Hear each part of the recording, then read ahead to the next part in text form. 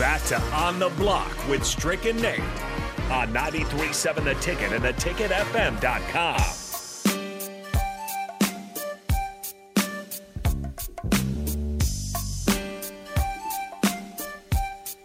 This is On the Block here on 93.7 The Ticket. I am Jake Bakoven in today for Nathan Brennan. Eric Strickland, Husker Hall of Famer, longtime NBA vet here as usual. And, of course, a big game for Nebraska against Illinois tomorrow. And there's been just this huge, I suppose, support for Mickey Joseph. It seems to be getting bigger and bigger by the week. And if Nebraska beats Illinois, it is interesting to see where it goes from there. Strick, you said you'd probably want to wait off a few games still before announcing. I know a lot of fans want to say, hey, if you beat Illinois, you beat a top 25 team, let's just hand Mickey the ropes and get going from there. For what it's worth, they are bringing in, it looks like they have a pretty impressive group of recruits coming in for this game, including Dylan Raiola. His younger brother got a scholarship offer from Nebraska a little bit earlier in the week. So the Raiola family obviously going to be here. Maybe it's more about visiting their uncle, who's the offensive line coach, obviously, at Nebraska. But that's certainly interesting. And Bo Hughley, a Georgia offensive tackle commit. Talk about Nebraska needing to fix that offensive line. The biggest problems there to me are the offensive tackles. I don't know if you want to go to a high schooler to get that done, but a guy that's committed to Georgia on the offensive line, maybe that works out. Yeah, listen, you've seen the movie Trading Places? With Eddie Murphy and the group, where basically they're doing like selling stocks and okay. they were trying to basically turn this guy into a guy that's homeless into, right? Oh yeah. There's a scene in there, Bach, where they're in there and the really rich guys were got tricked by Eddie Murphy and Dan Aykroyd and get out there and sell. That's what I would be doing in every way if I'm a Nebraska staff member. I'm selling every lineman the goods. Oh, yeah. Because the opportunities to step in the voids right now that are present at the line position, there's not going to be a Nuili sighting until maybe next year, season, yeah. and you don't know what's going on with Prohaska, and I'm selling every lineman the goods because you got to get him in here somehow, some way. NIL. I'm NILing them to death right now if I can. I think it's going to be a big NIL offseason for what is known as the pipeline at Nebraska, but has not looked that way for several years, especially this season. I think it is a good point, though, to bring up Nueli and Prohaska. Of course, Nebraska did have Prohaska early on in the season. Didn't seem to be his old self, or at least the way that we saw him in that Northwestern game last year. So we've had very spotty looks at Prohaska. If he was 100% healthy early in the season, I don't think so. But that is somewhat makes you feel a little bit better if you're kind of thinking about coming into next year, is that you will probably bring those guys back, Nueli and Prohaska, which will add to this offensive line. Then, I mean, at some point, though, they've got to get some tackles in here because I just don't know if that's Corcoran or Ben Hart's spots. They've kind of been forced to play that their entire career, so people have negative views on them. They might be true guards, and I want to see them get that opportunity. But unfortunately, even though they're not great tackles, they're the best tackles Nebraska seems to have, so that's who they're rolling with. Yeah. We'll see, though, this week. I mean, maybe Hunter Anthony gets back out there, but it's not just Ben Harder or the Corcoran. It's basically everybody they're throwing out there isn't looking great. Aren't looking like they're ready to take that job. And it's not even just the line play. It's the blow-bys. Mm-hmm. I mean, it's like there's not even a second or a half a second. Just can you at least put a hand on free them? Runners? Yeah, can you put a hand on them? And then it's the pass-offs. It's see. I don't think people understand the significance of Cam Jurgens. Just seeing fronts, understanding what guys are trying to do, getting guys set in slide shifts. Yes, it's a quarterback's job to identify, blitzing linebackers, Mike's wheels, where they're coming from, so forth, so it can help. But that lineman, that leadership at that center position to be able to point guys out, know where blitz is, passing guys off, in stunts, I've just haven't seen Nebraska do like other line cores that I've seen do and have success at it.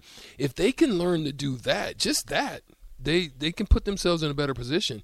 Yes, they like to get deep, want to go deep, but they just don't have the line to get you there right now. And it's not even enough for slant action. I would like to see some run pass options a little bit more, just to kind of hold linebackers a little bit, not allow guys to get downhill, kind of be able to know your reads pretty quick and where you want to get to and get the ball out. But yeah, man, I mean, it's tough. I hate coming down continuously on the line, but the play is just bad. And I'm Sal. Yeah. Sal. Every lineman that you can, I'm trying to get him in here.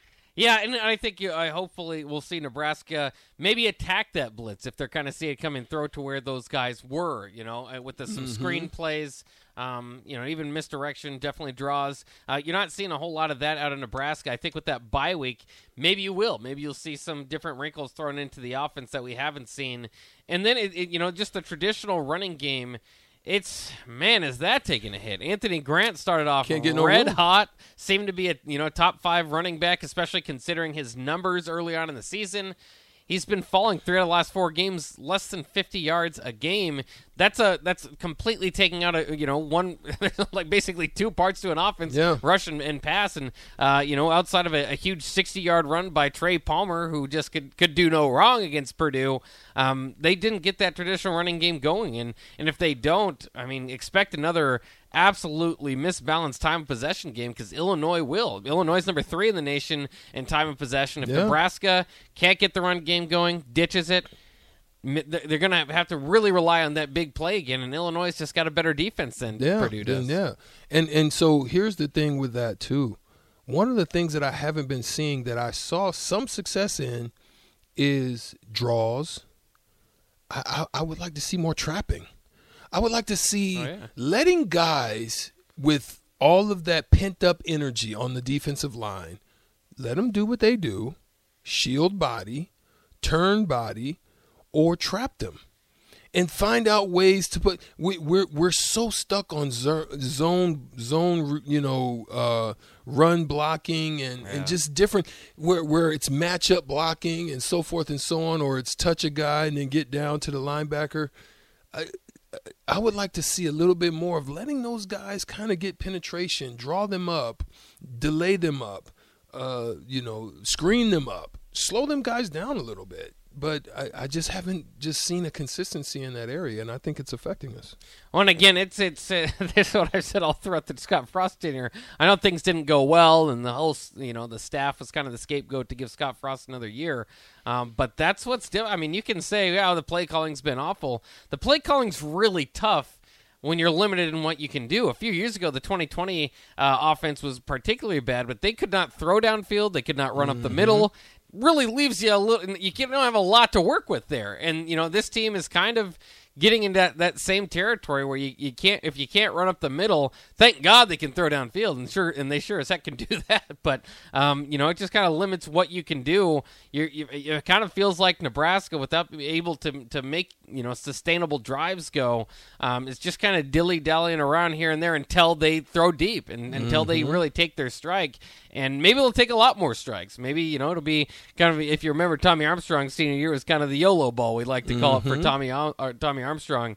I think maybe that might be Nebraska's best offense if you can't get the traditional run game going again. And again, it's all right, but that's playing right into what Illinois wants to do with time of possession and just the game, kind of the game tempo that they're going for. Yeah. And so it's a lot to keep an eye on. Keep your eyes open. I'm hoping that they can just stop the run. Oh, yeah.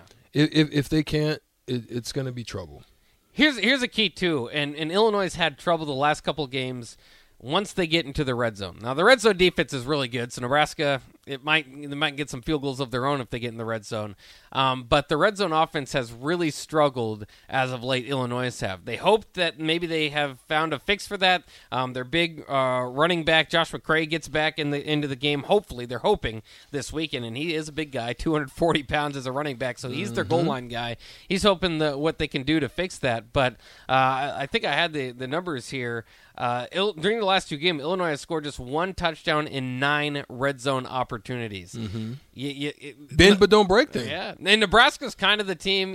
Traditionally you kind of think, well, don't let a team hang around. Nebraska's that team now. Nebraska's the team that just kind of needs to hang around. And if Illinois let them, you can bite back. You can really take a game where you just say, Illinois is just going to come out of that game thinking our red zone struggles are still there, and that's what cost us the game. Yeah, that's where it's at. But right now, it's time to play our game. That's right. You've got to play to win the game. It is Friday. Shootout with Strick coming up next. Tap in. You see my guys over here talking crazy to me. RM Husker, I see you on the stream line, the YouTube stream line, talking about the chicken. Well, no, it was BJ Arroyo. Yeah. Talking about how he beat me to win the chicken. That's all right. Come on back. Next, Shootout with Strick, 93.7 The Ticket, theticketfm.com. It is me and Bach today on the block. We'll see you in a second when we get right back.